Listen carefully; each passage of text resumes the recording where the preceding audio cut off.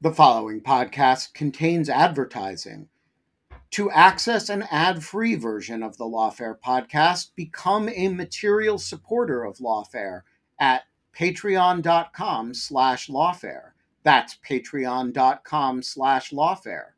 Also, check out Lawfare's other podcast offerings: Rational Security, Chatter, Lawfare No Bull, and The Aftermath.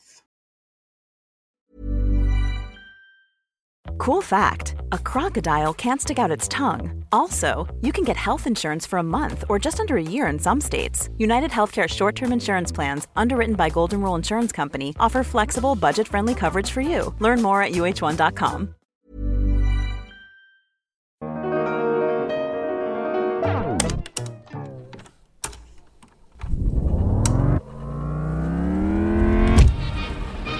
I'm Emily Day, and this is an episode from the Lawfare Archives for November 6, 2021.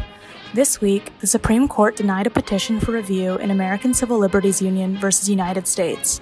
The petition asked the Supreme Court to review the Foreign Intelligence Surveillance Court and the Foreign Intelligence Surveillance Court of Review's refusal to release court records to the ACLU, and Justices Neil Gorsuch and Sonia Sotomayor dissented, saying they would have granted review. For this week, I chose an episode from June 14, 2014, in which a panel of experts debated surveillance reform and whether to add a more adversarial process to FISA court proceedings.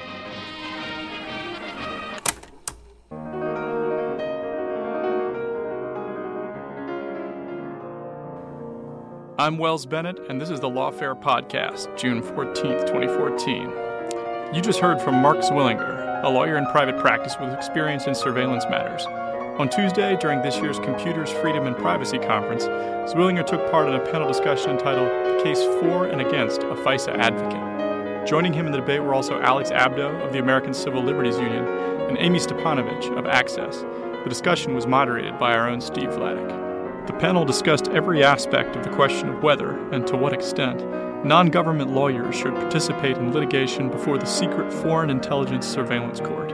For example, the effect of the pending USA Freedom Act on the status quo, the role of a court-appointed amicus versus that of an advocate, the level of access needed for outside advocates to function effectively, and their ability unilaterally to get involved in proceedings before the FISC.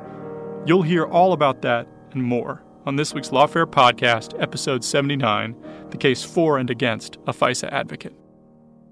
Okay, so we're going to get started with the next panel. Good morning, I'm Steve Vladeck. I'm a professor of law and the Associate Dean for Scholarship at American University Washington College of Law, and this panel is titled The Case For and Against a FISA Special Advocate. In a minute, I'll briefly introduce the three very, very special experts who we have to discuss this topic, but I thought I'd start by giving a little bit of background. There's been a lot of discussion, obviously, about surveillance reform, both here at the CFP conference and also just generally over the last 12 months since the disclosures by Edward Snowden of various controversial surveillance programs conducted by the U.S. government, almost always through the offices of the NSA, and usually under the supervision of the Foreign Intelligence Surveillance Court, the FISA court, or the FISC. We should just pick one, but they seem to be both in vogue. And the FISC, of course, is this 11-judge court in D.C. that operates mostly in secret, and that at least historically had operated almost entirely ex parte, meaning that the government was the only party that would usually go before the FISA court to obtain some kind of surveillance authorization. One of the things that changed after 9/11, and that we've come to learn a lot more about thanks to the Snowden disclosures, is the change in the kinds of programs that the FISA court was tasked with overseeing. So whereas before 9/11, the FISA court most of the time was simply resolving whether a particular person was an agent of a foreign power, or at least whether the government had probable cause to support that showing.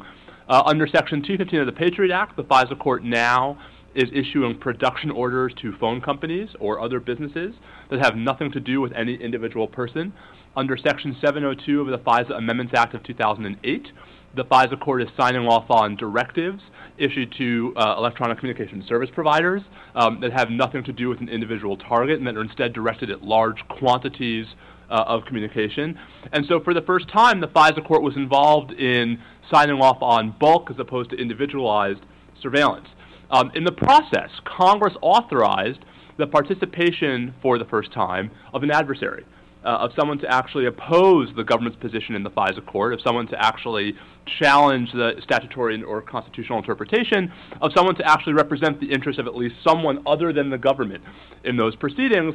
The problem is that, as we learned from some of the disclosures last summer, before Snowden came along, there had never been a single recipient of a 215 production order, like the phone companies, that had objected and that had availed itself of this adversarial process. There had never been a recipient of a 702 directive that had availed itself of this process. Indeed, there had only been one recipient of any of these proceedings that had shown up and objected. And we'll hear, I guess, a little bit about that, sort of, from one of our panelists. With that in mind, one of the proposals that has been percolating around Washington, and I guess it made its way out here to Warrenton.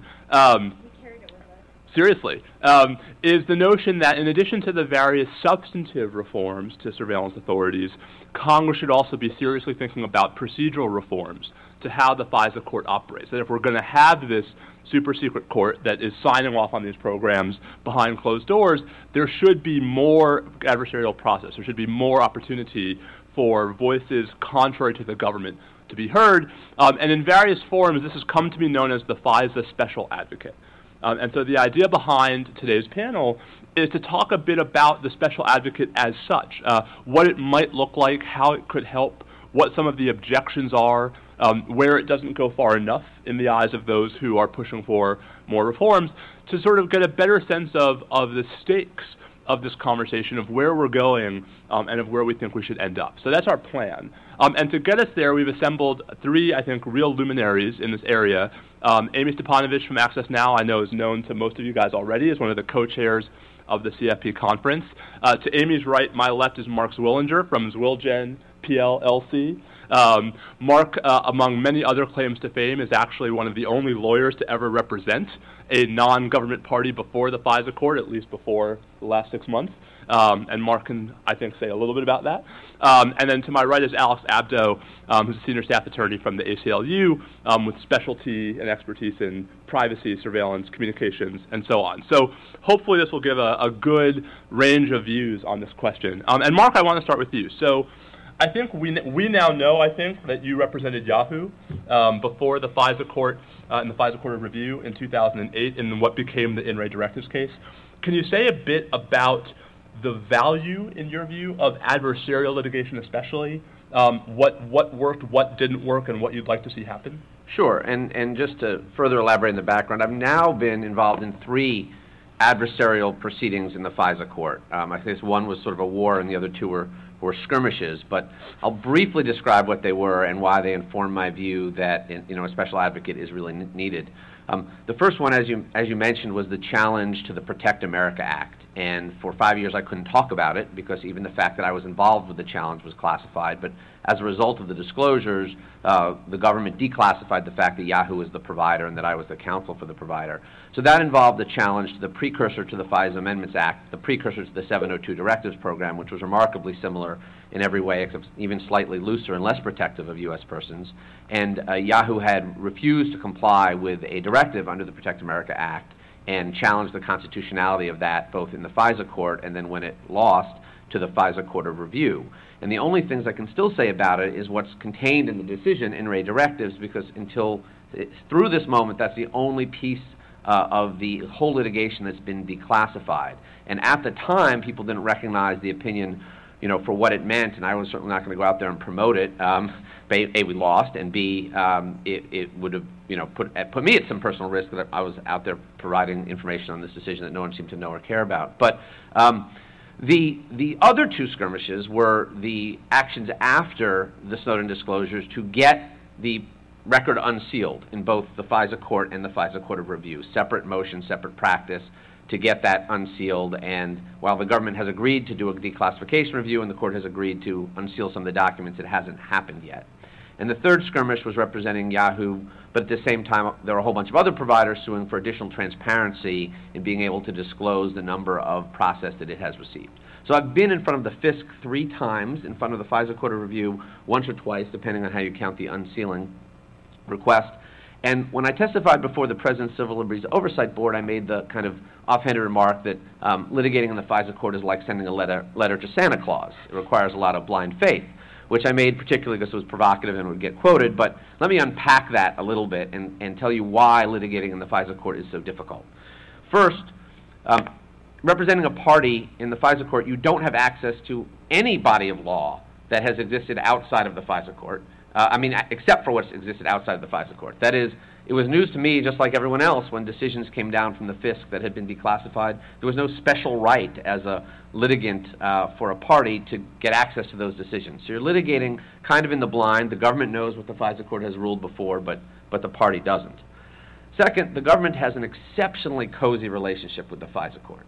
Not true at the Court of Review. It feels like you're getting much better shake and a fair shake at the Court of Review. They don't meet very often. They don't meet ex parte with the government. But the FISA court does all the time. So typically, even in these small skirmishes, we'd say, what's the government's position on this? And the government would say, well, we got to check and then run it by the court. So you don't run by the court the position they're about to argue in front of the court, right? But that's the government's instinctual response, is that they consult with the court in an advisory capacity, and it's not a pure litigation capacity. The third reason is that the government responds to nearly everything you do in the FISA court with we need to make a classified filing. We can't explain this to you. We need to make a classified filing, and we will answer to the court any questions it has about the filing in an ex parte setting. And then you have to try to get that classified filing unsealed. And the government doesn't believe that merely litigating in the FISA court gives you a need to know, right? I need to know what you just filed because we're litigating against each other. But that's not the government's position. The government's position is you have to have the right level of clearance and a need to know for operational purposes, and you don't have that need. So that's the standard recourse, and then you're fighting that. And the fourth reason, which I think is readily apparent but bears repeating, is that federal judges are used to hearing two sides of a question. And even when I had this observation about our own discussions. When we have discussions about what 702 reform should look like, it's the left and the center left arguing about it for weeks or months, and then we come to some conclusion, and that conclusion is preordained that it's going to be between the position of the far left and the center left. And then we feel like all the negotiation is done, and we're not going to negotiate anymore because we've now hammered it all out. That's what happens at the FISA court. The government, in its oversight DOJ role, is probably center-right compared to the NSA or the intelligence agencies who are far-right, and the judges, who until recently have all been Republican appointees, are also sort of in that spectrum, and they hammer everything out and come to a conclusion, and by the time it's presented to a provider, it's preordained and pre-negotiated, and it's already done. So of course the answer is going to line itself up somewhere on that spectrum. And that's why I believe there really needs to be a voice before the FISA court, and we'll talk later about what that voice is like and how institutional it is, and I don't want to monopolize the panel time. But that's from my experience the reasons why an advocate of some sort is necessary. So can I just, thanks Mark, can I push back on one piece of this? So I guess one question that I would have had coming into this is why, at least in the context of, say, 215 orders, 702 directives, why the providers are insufficient. And I guess what I mean by that is, it's one thing if the providers have the option of showing up and choose not to.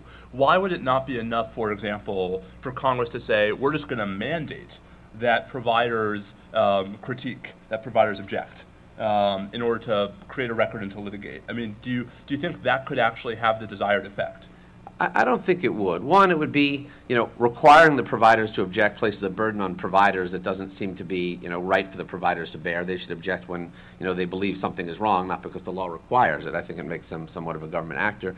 And two, they have a very limited vantage point. The provider is not in a position to do the balancing test on the government side of the equation as to what security, the security apparatus needs, or weigh the one side of the scale. All they can see is how invasive it is to their users or what they're required to provide. And the provider's interest has typically been both as a proxy for its users and third-party standing and for its own interests, that this surveillance is especially burdensome, or you're making us an agent of law enforcement, or you're diverting all these engineers from their other tasks. It's not pure, this is a constitutional question, although that's what, certainly Yahoo put some arguments about constitutionality in all of its briefs. But the provider's not the party. If we're going to say we need to protect the rights of the United States persons, then we should appoint somebody to do that. So, Alice, let me bring you in on this, because, it seems like historically, folks might react to the notion of ex parte in-camera proceedings with some trepidation. That's not that unusual, right, historically, in the context of warrants. right? That even in an ordinary criminal case, usually if the government needs to get a search warrant, they go to the judge, ex parte and in camera, they get the warrant. And part of the notion is that at some point, the target of the search, right, will have notice of the search. They'll have a chance to collaterally object, either in a criminal proceeding or perhaps in a civil suit. Does that fiction break down in the FISA context? Does that add more strength to the argument for having some kind of special advocate who is involved in the FISA proceedings directly? Yeah, I think that's exactly right, that fiction does break down. There is not generally an opportunity in the FISA context for there to be meaningful adversarial process when it comes to orders issued to companies or to anyone else to produce information that's useful to the government. But taking a step back for a second, I agree with everything that Mark just said, and I think it addresses one of the problems that we've learned about the FISA court over the last year, and the problem I think that goes to the core of the question you just asked me, Steve, which is that one of the problems is that there isn't an adversarial process. Fixing that process, I think, would make the system of secret oversight that the FISC is a part of better, but we would still be left with a system of secret oversight. And I think one of the things we've learned over the last year that you have so eloquently articulated in other forums is that another breakdown is that secret oversight is often not enough to address certain forms of changes to the law or surveillance authorizations. We can only get so far with secret oversight. And that problem is a much harder one to address. To my mind, there are certain questions that democracies address in public.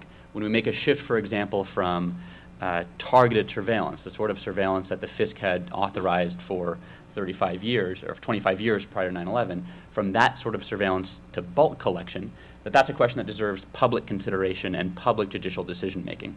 And so making the secret process more robust wouldn't address, in my mind, that concern, the need for certain forms of greater transparency. I don't think everything the FISC does should be transparent to everyone, but I think certain things the FISC does should be, particularly when it comes to authorizing programs of surveillance as opposed to targeted surveillance. Where to draw the right line, I think, is a hard question. But I think that shift from targeted to bulk should have been discussed publicly. The notion that some of the laws that everyone had understood to authorize individualized acquisition, that they in fact authorize bulk acquisition, that should have been debated publicly and litigated publicly, because there's a certain form of accountability to judicial decision making that only comes from public accountability. Judges are not only used to having an adversarial process in front of them, they're also used to being part of a common law system where their decisions are not just analyzed by secret peers to see whether they're correct, but they're subject to critical review by other judges in other contexts to see whether the principle holds true or needs to be revised. And that's broken down. So, Alex, how does that last? I guess I agree with you in general, but I guess on the specifics, how does that last point square with, for example, some of the Guantanamo habeas litigation, where there have been heavily, if not entirely, classified decisions, where we get, as for example in the Latif case, a public redacted opinion where I think it's like 75% of the words are blacked out. Is it just that these opinions are anathema to our system, or is it that they're sort of a necessary consequence of having judicial review in this highly classified, highly secretive sphere? Well, I think you often see secrecy, but you see it predominantly when there are secret facts. Up until recently, you didn't see secret legal analysis, at least not that frequently. Sometimes applying law to facts requires greater secrecy than just considering, strict legal analysis. But I think the Guantanamo cases are a great example of the sort of secrecy that we've seen for a long time, and although we should resist as a general matter, we'll understand that it's appropriate in certain settings. When it comes to legal analysis and decision-making about the meaning of the Fourth Amendment, that should generally be public. And sure, the NSA will argue that at times, even disclosing legal analysis may reveal something about what they do. But in democracies, that's a cost of doing business. You could have argued that in the 1970s, FISA itself should have been secret. The law that authorizes most of foreign intelligence surveillance should have been secret because it reveals something about the way the NSA operates. But that's not a type of secrecy we accommodate in a democracy. And I think we're seeing more and more of that sort of secrecy. Somehow this just turned into a panel about OLC memos. So Amy, I want to loop in on this because I guess I'm curious where from your perspective, as on the advocacy side, right, and on the question of the best way forward, I mean, it seems like, you've heard a couple of fairly strong voices in support of some kind of special advocate, at least as a necessary, if not sufficient, reform. Where do you come in on this? So it's very interesting. We actually had a really, maybe not as strong as we would like it to be, but a strong provision in the initial USA Freedom Act, the USA Freedom Act that was pending in the House for 6 months, and there was never a vote on it.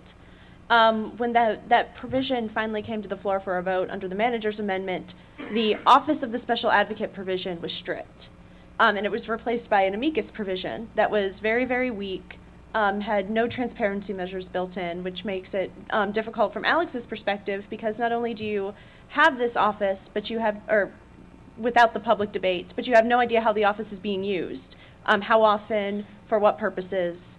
So this is the provision that is now in the bill being sent to the Senate, likely to be considered in the Senate, although they're still ostensibly looking at the original USA Freedom Act. It's very likely they'll get the same version introduced in the Senate to be voted on. So you have very problematic procedures, and one of the things a lot of the coalitions have talked about is how the special advocate might be a Band-Aid. It's not necessarily going to fix the problem. We need more public debate, we need more public information, but you have this decision now over whether it's going to be a strong Band-Aid, something that's good, something that actually moves the ball forward, or if it's going to be something that really just covers everything up and doesn't actually provide any extra oversight, doesn't provide any accountability. And that's really important. The other thing that I think that this provision could do, and this is taking a step back, we saw that, at least with 215, with the bulk collection program, there wasn't even an opinion that justified the program published by the FISA court until this year, because they never had to be forced to do the legal analysis, to write the legal analysis. Which is why I always find especially ironic the notion that Congress ratified the legal opinion. Exactly, Congress because there was no legal exist. opinion. Right. So this office, or potential office, actually has the capability to potentially push forward for all of these opinions to actually be published, so we have something to ratify, or really to argue against, from my perspective. So it's worth starting with the status quo, right? So the status quo right now is there's no such thing as a special advocate, right? The only adversarial participation comes in the form of lawyers like Mark when they're representing service providers, recipients of production orders, etc. Nothing stops the FISA court from appointing an amicus already, right? There's no reason why they can't. They've done it in a couple of cases at least. And so one of the things, I mean, Amy points out the manager's amendment to the USA Freedom Act. I mean, one of the remarkable things about that is it says it'll be an amicus, and the amicus's participation shall be mandatory in cases like the ones Alex is worried about, cases that are programmatic and bulk collection oriented. But the FISA judge is allowed to certify in those cases that amicus participation will not be helpful. And that certification need not be public. It is not reviewable, right? It is not subject to any, it's just, sign your name on the line and there's no amicus at all. And so is that any change from the status quo?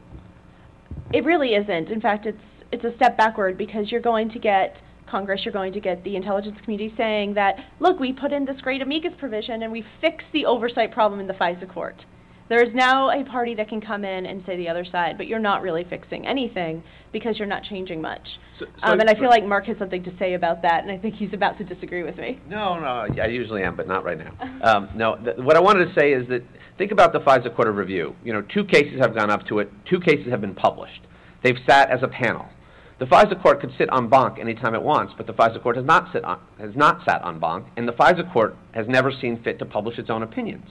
So if you got a special advocate who could take the decisions of the FISA court to the Court of Review, you would get a much more, I think, a system and we'd have a lot more faith in. There would be review, so the court itself, the district court, wouldn't be the court of last resort, which isn't in the regular federal judiciary system, so I don't know why it would be here. And you would get a group that's used to sitting as a panel, making decisions, 3 judges, not 1, and a propensity to publish. So having the advocate with an appellate right cures some problems that having the ability to appoint an amicus at the FISA court level does not solve. Although the appellate part raises some problems too, right, which we'll get to. So I guess I want to ask you guys a series of questions about how you would design this position, right, to maximize its effects. So let me sort of list all the questions, and then we'll go one at a time. So the first is, should the special advocate be an amicus or a party? I think that's a good place to start. If it's a party, whom should it represent, right? That is to say, which party is it actually acting on behalf of? Would you have the special advocate be, as Amy mentioned, the USA Freedom Act initially proposed, an office within the government, either perhaps the executive branch or the judicial branch, or some kind of informal cadre of outside security-cleared lawyers, again, like Mark, perhaps analogous to a CJA panel in criminal cases or something like that?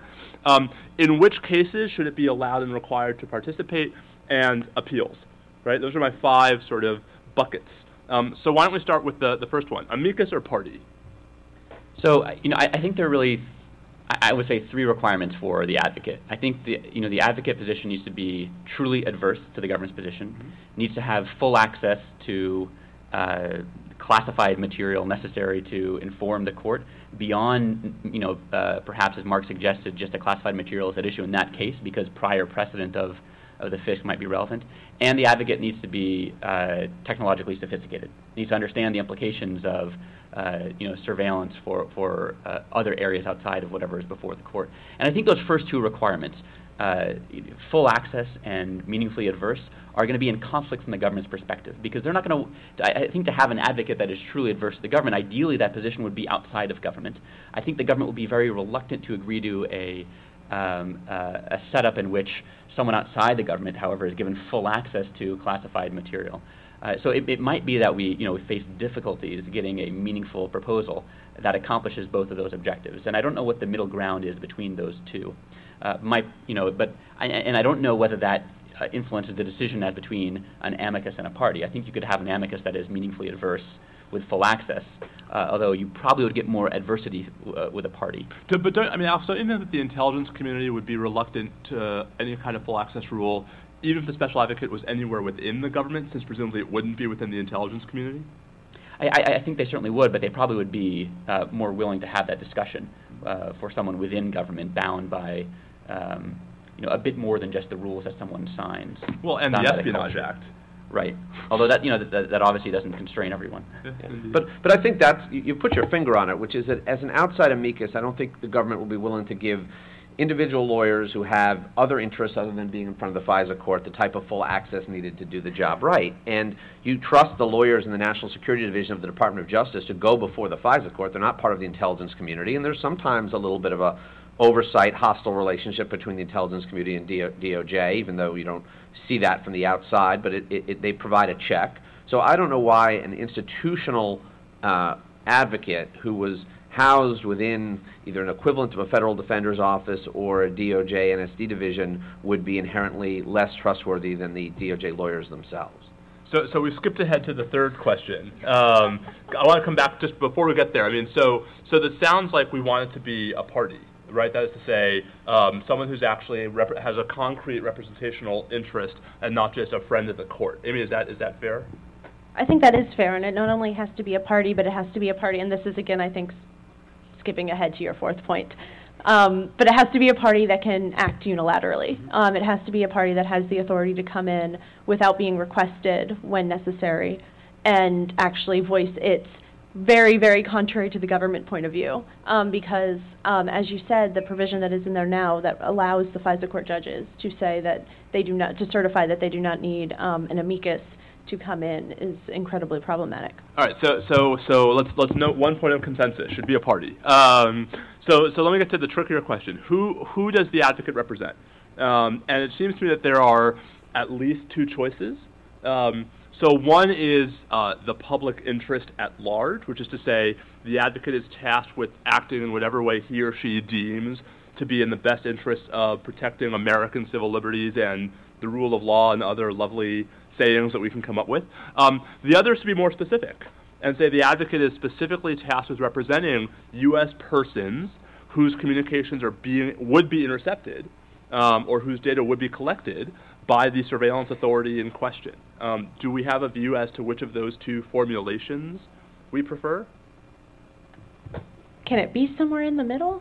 Sure, but what would that look like? So I think it's, instead of being the public at large, I think it does have to be whoever is subject to any given surveillance order. So under AA-215 bulk telephone metadata collection order, it would be the entire United States public.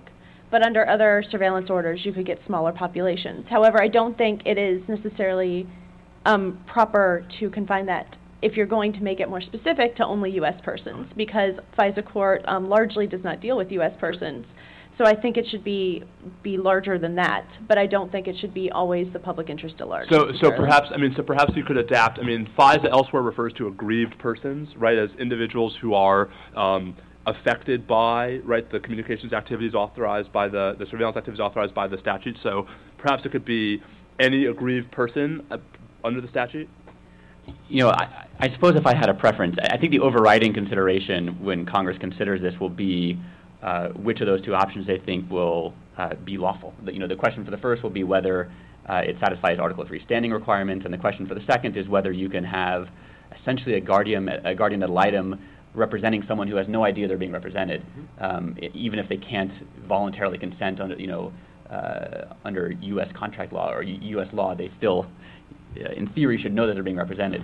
I would have a preference for the first, just because I think it would reflect relaxed understandings of standing requirements, and it would be a form of public interest standing in this country that I think would solve some of the problems with... Tell us about the ACLU's problems with standing. Right. One of the difficulties in the national security area has been getting into court to have public judicial decision-making, even when it comes to programs that we know about, setting aside programs that we don't know about.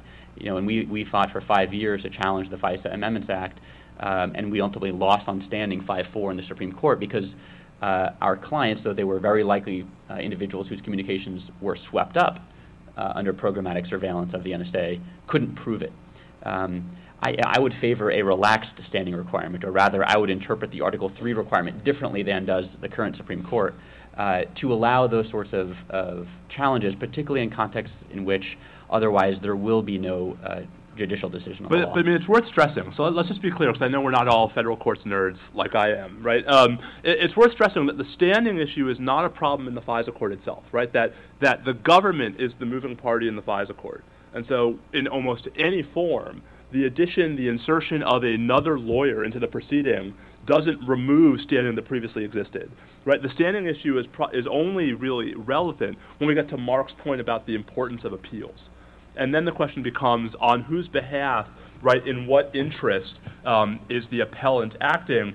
Just to give you guys an analogy, remember that when the Supreme Court heard the Prop 8 case last year, the reason why the court ducked, the reason why the court did not rule on the ultimate merits of California's ban on gay marriage was because it held that the appellants, who were just a random assortment of local government officials, didn't have standing to appeal, right? And so that's one of the concerns with the advocate here, right, Mark? Yeah, I mean, you're right, this is a real legal geeky point, but if you try to expand the standing beyond third-party standing, which is what in re directives, the FISA Court of Review said that Yahoo had third-party standing on behalf of its users to articulate their Fourth Amendment interests.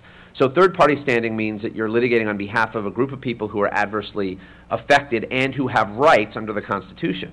If you try to expand to your first formulation of the public interest at large, you need a form of government interest standing. That is, you're going to need a statute that says this is the government's interest and this person is, appointed to represent those interests. And I do think under the Supreme Court's Article 3 decisions, you'll have a lot of trouble maintaining standing for an advocate on behalf of non-U.S. persons who have no rights under the Constitution. So while I could take a position on one of these two issues of what it should be, I think realistically we're going to have trouble representing the interests of any non-U.S. persons before the FISA court and getting standing to appeal. So you're saying I might have been pejoratively suggesting what the answer is. Let's assume that we can find some kind of maybe middle road consensus on who the special advocate represents. And the appeal issue, I mean, one of the interesting things about the legal geekiness here is there's actually a legal geeky answer too, which would allow appeals without an appellant, right, which is to require the FISA court to certify decisions up to the FISA court review. But we'll save that for lunchtime nerdiness. What about when the special advocate should show up? Right, I mean, so one of the objections that has been voiced to the special advocate proposal quite loudly and repeatedly by Judge Bates, a former FISA judge, the director of the Administrative Office of the U.S. Courts, is that this would be monstrously inefficient because so many of the FISA court's proceedings are expedited, are quick hits, are facilitated by this dialogue between the government and the FISA court. So in which cases would you most want the special advocate to have a voice? without necessarily playing into those objections by people like Judge Bates. I think it's worth pointing out that the vast majority of what the FISC does is not really amenable to adversary process. The vast majority of what the FISC does in terms of sheer numbers is hear individualized applications from the government for surveillance orders directed at specific people, and the only question before the FISC in those cases is a factual one of whether the government has met the requirement of FISA to demonstrate probable cause that the targeted individual is an agent of a foreign power. I don't think you need adversary process in that situation. It closely resembles ex parte warrant applications that occur all the time in the criminal context, and I think that probably deals with most of the nature of the objection from members of the intelligence community now, that having a special advocate would make the FISA process less efficient. Setting aside those, I think where you probably want an advocate is where the government's application either concerns a new statute or raises novel interpretations of law. I think there is right now a reporting requirement on the intelligence community to report novel interpretations of law to the intelligence committees. You could closely track the language that's already used and include it in the FISA advocate proposal. But I don't really buy the argument that an advocate would destroy the system. As a person with a very deep voice, I'm hired all the time for advertising campaigns. But a deep voice doesn't sell B2B, and advertising on the wrong platform doesn't sell B2B either. That's why if you're a B2B marketer, you should use LinkedIn ads. LinkedIn has the targeting capabilities to help you reach the world's largest professional audience. That's right, over 70 million decision makers all in one place. All the big wigs, then medium wigs, also small wigs who are on the path to becoming big wigs. Okay, that's enough about wigs. LinkedIn ads allows you to focus on getting your B2B message to the right people. So, does that mean you should use ads on LinkedIn instead of hiring me, the man with the deepest voice in the world? Yes. Yes, it does. Get started today and see why LinkedIn is the place to be to be. We'll even give you a $100 credit on your next campaign. Go to linkedin.com/results to claim your credit. That's linkedin.com/results. Terms and conditions apply. Want flexibility? Take yoga. Want flexibility with your health insurance? Check out United Healthcare Insurance Plans. Underwritten by Golden Rule Insurance Company, they offer flexible, budget-friendly medical, dental, and vision coverage that may be right for you. More at uh1.com. Could your political views make you the target of cybercrime, identity theft, stalking, or even violence? I used to think this was silly, and then weird things started happening to me. Someone defaced my car. It had Lawfare license plates on it. Somebody delivered weird antique postcards of Guantanamo Bay to my house. Weird stuff. The volume of personal data online has tripled between 2019 and 2023, and angry individuals fueled by political polarization can access it all for up to 98% of American citizens. And I was one of them. Lots of people were using my name, my home address, other information about me to try to intimidate me. And I want to say that has dramatically slowed down in recent months. And one of the reasons is Delete Me. As I have said before, there are products here that I read the ads because, that's my job. And there are products here that I read the ads because I really use them and really like them. And Delete Me is one of the Lawfare advertisers that I am most enthusiastic about. And here's why. It finds and removes personal information I don't want online, and it makes sure it stays off. It's a subscription service that removes your personal information from all of the largest search databases on the web, and in the process, it helps prevent potential identity theft, doxing, and phishing scams. And here's the important point. It doesn't just do it once, because the information will get back into the systems. It does it, and then it does it again. So the first time I got one of these reports, and they send regular reports at Delete Me, there were a whole bunch of systems that I'd come off of. But then each time I get one now, there's still 1 or 2 or 3 that I'm back on the system and Delete Me has once again deleted me. So sign up and provide Delete Me with exactly what information you want deleted, and their experts will take it from there. And as I say, they send regular personalized privacy reports showing what info they have found, where they found it, and what they removed. It's always working for you, constantly monitoring and removing the personal information you don't want on the internet. When you sign up, they immediately go to work scrubbing all your personal information from data broker platforms. Your personal profile is no longer theirs to sell. So take control of your data and keep your private life private by signing up for Delete Me, now at a special discount for Lawfare listeners. Today, get 20% off your Delete Me plan when you go to joindeleteme.com/Lawfare20 and use the promo code Lawfare20 at checkout. The only way to get 20% off is to go to joindeleteme.com/Lawfare20 and enter code Lawfare20 at checkout. That's joindeleteme.com/Lawfare20, code Lawfare20.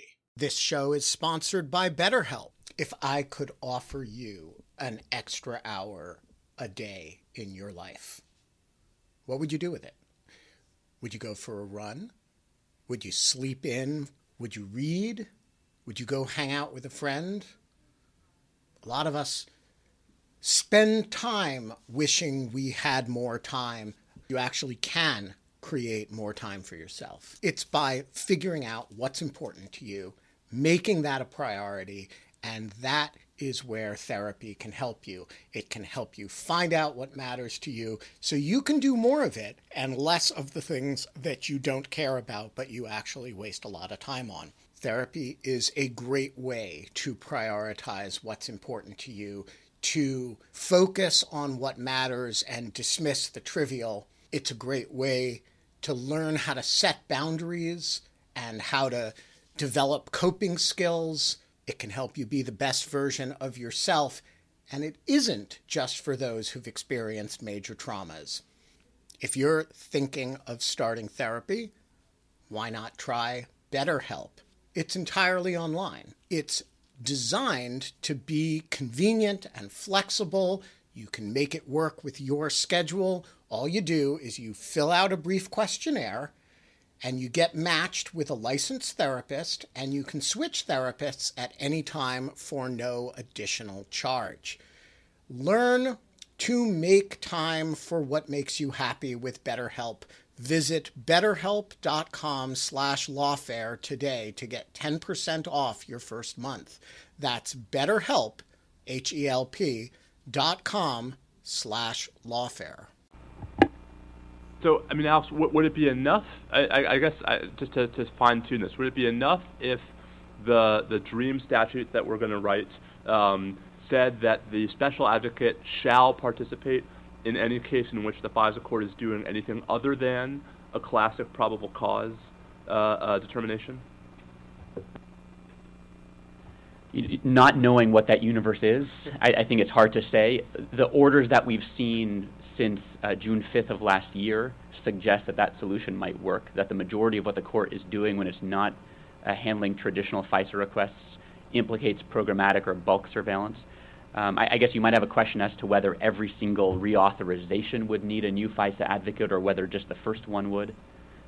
But I actually think your criteria is too strict or negatively strict, in the sense that I think there are times, even with individual surveillance orders, where there might be something peculiar about the minimization that's going to take place or the way in which the surveillance is going to be conducted. For example, can you describe what minimization is to folks who aren't FISA gurus? Sure. So minimization would be the way in which the government deals with the information that's collected that isn't relevant or germane to why the surveillance is taking place. So if we were trying to look for your phone calls and decided that we were going to pick up all communications coming out of CFP today in order to sort your particular calls out of that collection, what would happen to the rest of the collection? How would it get handled, treated, deleted, searched, destroyed? That's minimization. So there could be aspects of minimization that are at issue. There could be aspects of the way the individual surveillance is being carried out. For example, if the order required, and I'm just making this up, there's no disclosure of classified information, I promise, just making up fun hypotheticals, but let's say the order required that someone from Time Warner Cable put on a uniform to make it look like they're from the post office, and then go to the front door, and then if they see nobody there, then have surreptitious entry, and then put something in the cable box that'll intercept their communications.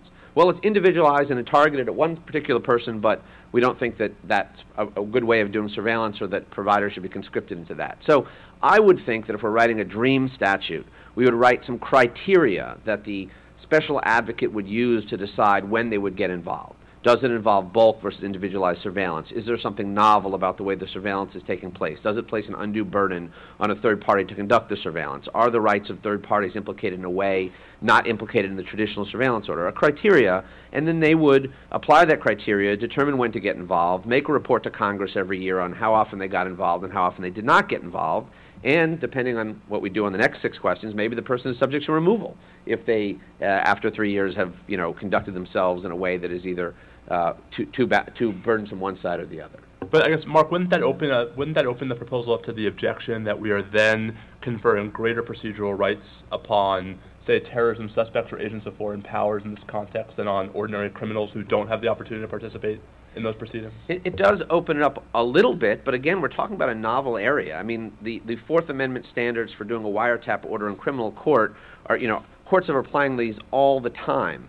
FISA court judge is not in the same position. The requests are novel and different, and an advocate would be in the position to see the repetitive nature of these requests and decide when to get involved. So it's a little bit vulnerable to that criticism, but it's less vulnerable to the criticism that will be remarkably inefficient because they wouldn't get involved in 1,200 individualized cases a year. They'd get involved in a handful. And this is why transparency is so important. This is where I started with. The FISA court has reports that they publish each year that have very, very minimal information in them about what the FISA court does. If and when, hopefully, a real strong Office of the Special Advocate is created, it should be outside of the FISA, DOJ, intelligence community area. Maybe look at something like PCLOB with a full-time staff and then contracting out to attorneys. But it also needs to be able to issue reports about how often they are being used and in what general circumstances. And I think there needs to be a lot of discussion about how to do that without running up against classified information, without saying exactly what cases it's being used for, but in how many circumstances that special advocate could have gone into court, how many cases there were, and how many cases they actually chose to pursue, and why in as many circumstances as possible. Let me just voice my agreement with Mark's revision of my original proposal, which I agree with, and I would place special emphasis on allowing adversarial review of minimization procedures. The government's frequent public defense of many of the NSA's surveillance programs is that, don't worry, even though we have a kind of broad aperture at the outset in terms of the information that we collect, we have this secret set of procedures that protect the privacy of Americans that we apply behind closed doors. Only in the months since the Snowden disclosures has the government released a full set of the minimization procedures for one of the surveillance programs. But we don't yet have even the full set of minimization procedures, I don't believe, for the traditional FISA surveillance that's been going on for the last 35 years, which is sort of remarkable.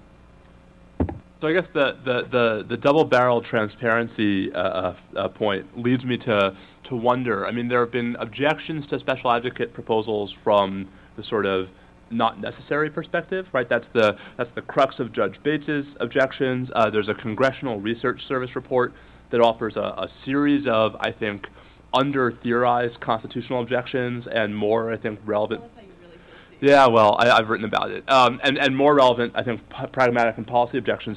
But it seems like there might be objections from the other direction as well, that a special advocate is just, I mean, you said Band-Aid, right? That it's not just a Band-Aid, but it's the wrong Band-Aid, or it's a Band-Aid over the wrong part of over the wrong wound, if we want to take this metaphor all the way. I mean, I guess, is it wrong for folks to pay so much attention to this idea?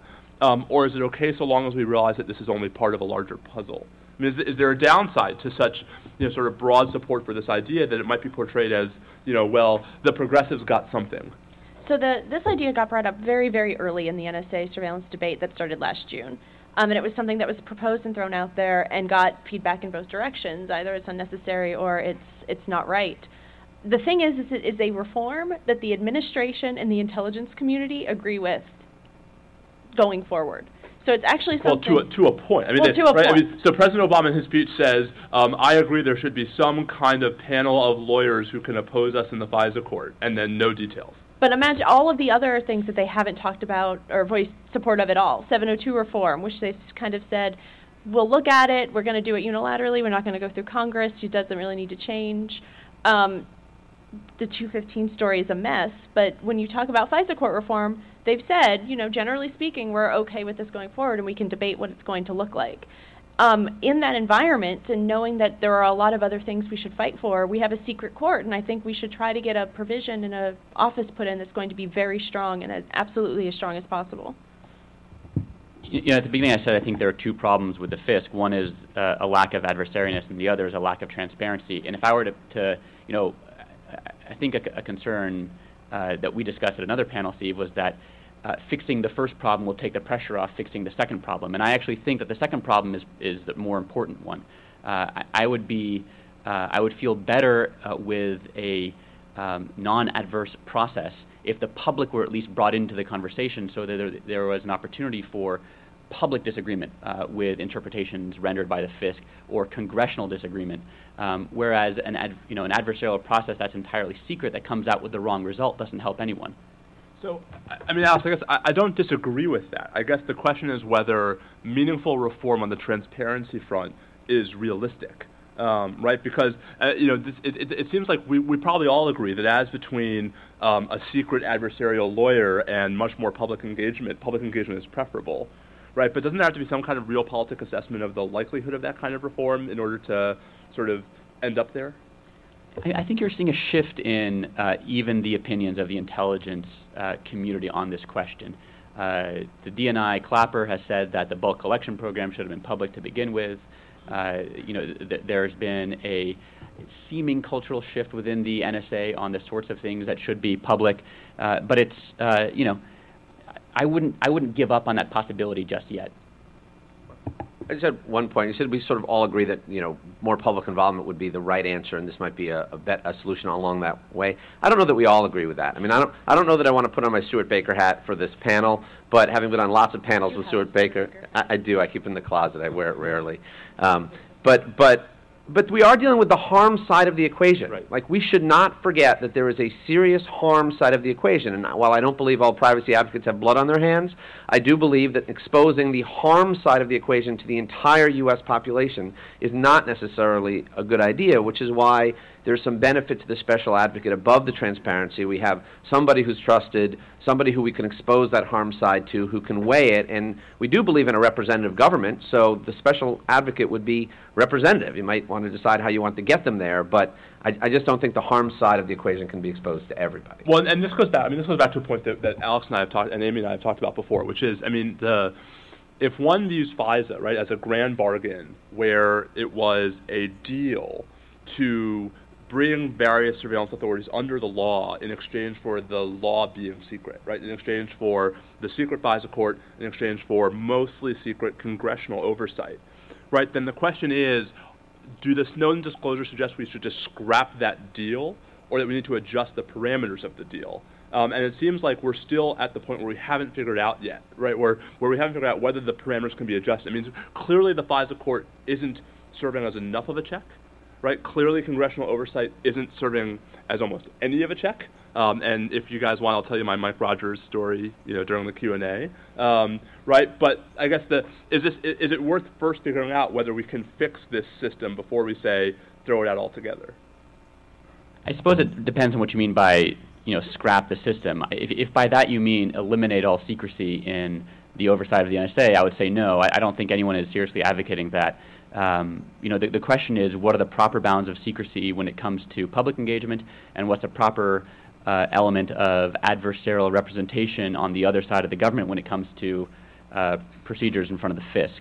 I agree with Mark that there is always a harm in a democracy of exposing too much. I think we've erred on the wrong side of that line over the past 13 years. So, I mean, I suspect we could go on forever on this topic, but I want to give the audience time for questions and also not detain you from lunch. So, if there are questions from the audience, we have a microphone. Uh-oh. You're giving me a mic, that's dangerous. So maybe I'll stand up here so I can put the microphone back in here. Thank you for the very enlightening discussion. It actually makes me wonder if 9/11 had happened during FDR's day, if he would have gotten the court pack and plan through. I have two questions. The first is there any precedent in either U.S. or British common law for a non-adversarial court? And the second question is, the state of California has a provision within its constitution for an explicit right to privacy, and if California were to interpret that as interpret FISA as violating that right to privacy, and I could actually see like Google and Facebook getting behind that after all the Snowden revelations, what would happen?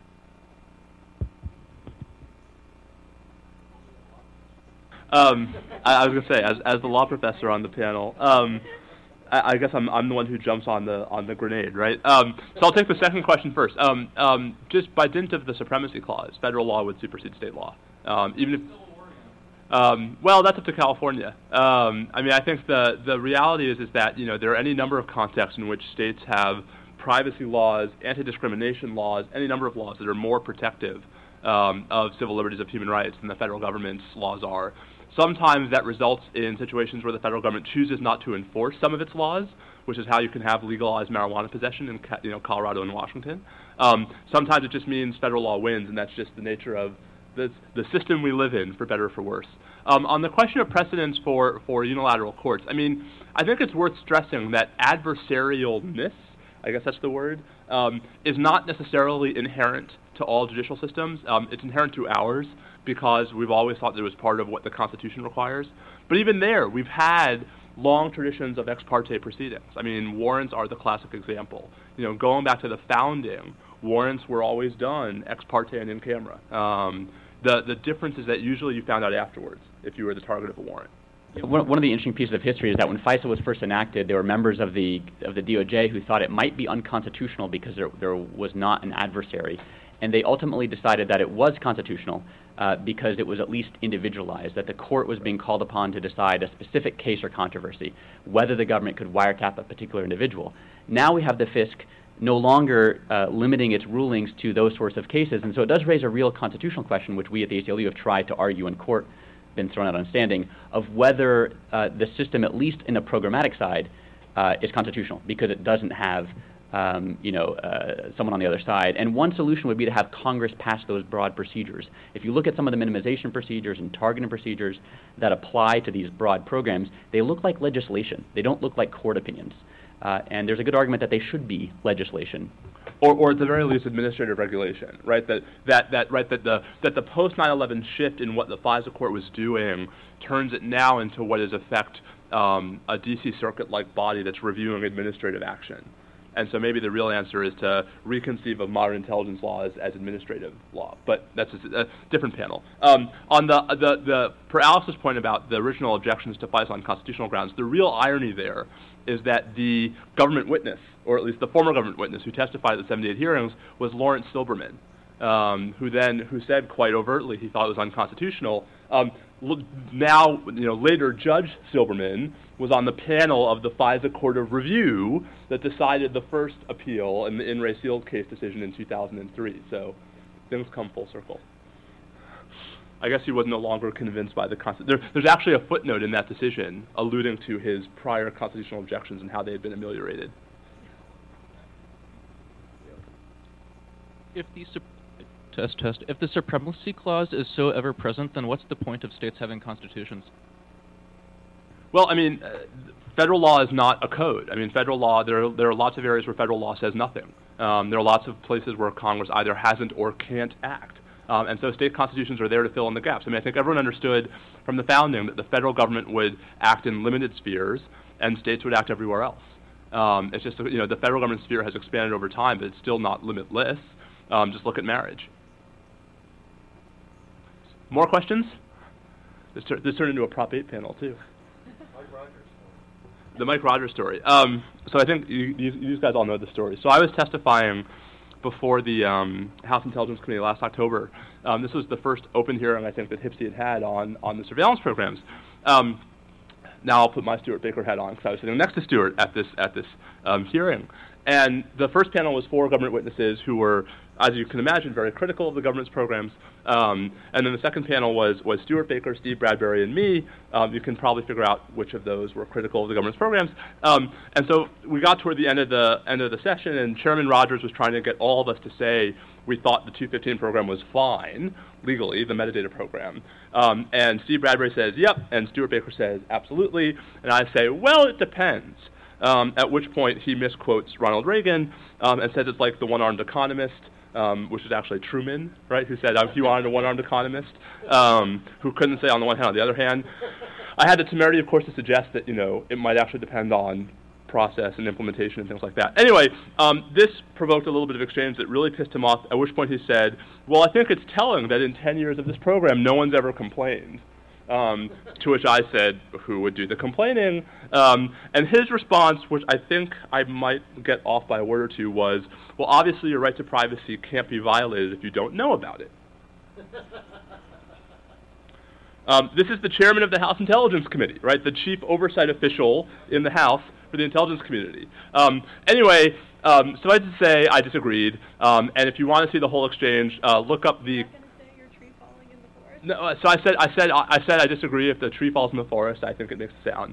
And if you want to see this whole exchange, the Colbert Report's October 31st episode, look at the word. It was fun. So I just want to comment on that because it's not on quite. That? I want to comment on that, not the Colbert Report, but Colbert Report, but Mike Rogers' comment. It's not an unknown thought in the federal judiciary. You're saying, look at him in Congress. Judges will ask the same question. What is the harm that comes to people whose communications were illegally intercepted and then at some point disposed of? That is a recurring question that the judiciary asks. And when you think it's just so absurd that the answer is self-evident, think about what you say when you're advocating for a position in front of a court and the judge has that line of questioning. What is the harm that comes to people whose communications are surveilled and then disposed of? If they're used, the harm's easy to articulate. The disposed of harm, and there is an answer, but it's just not, it doesn't go without saying that you have to articulate that for some people. Amy's going to articulate it. Oddly enough, Kevin Bankston and I just wrote a paper about this that is going to be published in the next year about how even if when your communications are wrapped up, even if they are immediately discarded, it still violates the Fourth Amendment and it's still a search or seizure. And that is where the balance is made. The harm is in just the breaking of the Fourth Amendment, amongst other things. I could probably name 2 or 3 other harms in that scenario, but by breaking the Fourth Amendment, people are harmed. Okay. Liza, last question. Couple things. First, this is on. First of all, in terms of special advocate being able to kick things up to the FISCR, which is going to be sort of less cozy with the government, and you're going to get that chance for review. I agree that in theory that's important. I think in practice we should be careful what we wish for. We haven't done so well by the FISCR, and I think that's interesting in terms of your observations about them being less cozy. We still have some terrible law coming out of the FISCR reversing the lower court in a more sort of pro-government way. So that's more of an observation. But on the question of having courts deciding major constitutional questions in secret and without an adversarial party, I'm trying to get at the nub of what bothers us about that in the FISC context, when you can imagine it happening in the warrant context, in the regular criminal warrant context, in the instances of the government wanting to, there are all kinds of things you can imagine where in an individual instance the government is really pushing the understanding of the Fourth Amendment when it goes into court and asks for a warrant. For example, as you said, the FedEx person coming in disguise and going in. You could see that happening in the criminal context where this major sort of Fourth Amendment question is being decided in secret by the court. And it's not necessarily going to ever come out in a criminal trial because maybe there isn't a criminal trial. Maybe the warrant is executed, it turns out this is the wrong person. Or maybe the person pleads out and there's no trial at all. So it's certainly theoretically possible that we have, in the ordinary criminal process, courts deciding these major constitutional questions in secret. Are we worried about that? Is there some difference between that and the FISA court setting? Is there a constitutional difference? On your first question, I think, no, I forgot what I was just about to say. Yeah, so one of the more interesting suggestions I've heard, Liza, is a suggestion that you route appeals to the ordinary federal appellate courts, which would have, I think, the benefit of, putting the appeal in front of a court that is comfortable applying the First Amendment right of access to judicial opinions in a way that perhaps the FISC or the FISCR is not, although Mark is correct that the FISCR has a much better record than the FISC does in publishing opinions.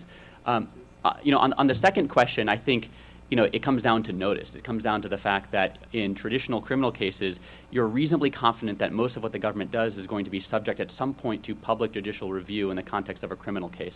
Whereas that isn't the case in FISA. FISA is one of the, is the only surveillance statute, setting aside more recent, FISA iterations, that does not have.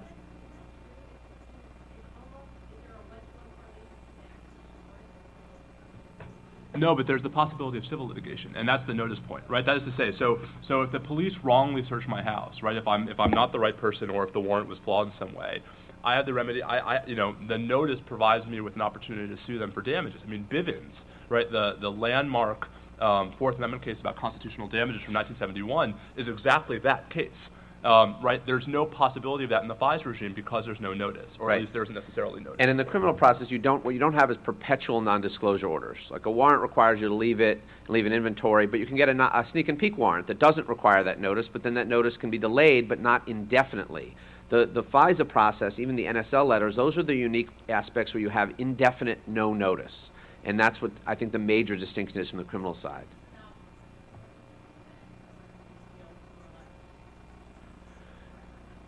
So, no, typically not. They have a delayed notice provision. What you might argue is that only the provider gets notice and then the user doesn't get notice. So if the criminal process isn't initiated against the user, the notice was only given to the provider, and that's one of the issues with ECBA reform, is making that notice go to the user. But it doesn't contemplate a no-notice scenario. You just might make a valid point that the notice is misplaced. But there still is some form of notice that somebody would see. For the record, we do think the notice is misplaced in that context. But it is true that, under the other problem with FISA is that the government has the option of choosing when it will effectively provide notice in criminal cases, because it can always opt not to use that information. So one of the quirky results is that for the first 5 years after the FAA was passed, there had never been notice given to a criminal defendant that FAA evidence was being used. It turned out that it's because the government had a very narrow view of its notice obligation. And misrepresented its notice obligation in front of the Supreme Court, or its notice practice in front of the Supreme Court. They've since fixed it seems, or at least some of it, and now a handful of criminal defendants have gotten notice that FISA Amendments Act evidence is being used against them. One of them is a guy named Mudarov in Colorado, who is now challenging the constitutionality of the FAA with our help. I think notice might actually solve one of the problem on the traditional FISA side of when you would want adversarial process. If you just required even delayed notice to U.S. persons whose communications were monitored under traditional FISA, you might then provide the opportunity for later review that would solve some of the problems with having a non-adversarial issuance. So notice is the answer, or at least lunch is the answer. Well, I'm sure we can keep going, but why don't we stop it there since it's lunchtime. Please join me in thanking our panelists for a lively conversation. And I'm sure folks will be happy to stick around if you guys have questions you want to come on and ask us after. Thanks.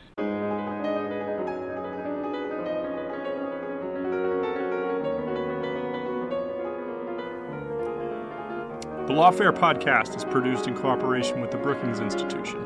Our music was performed by Sophia Yan. As always, please do us a solid and help to spread the word about Lawfare in any way you can. We're grateful for the support. Thanks very much for listening.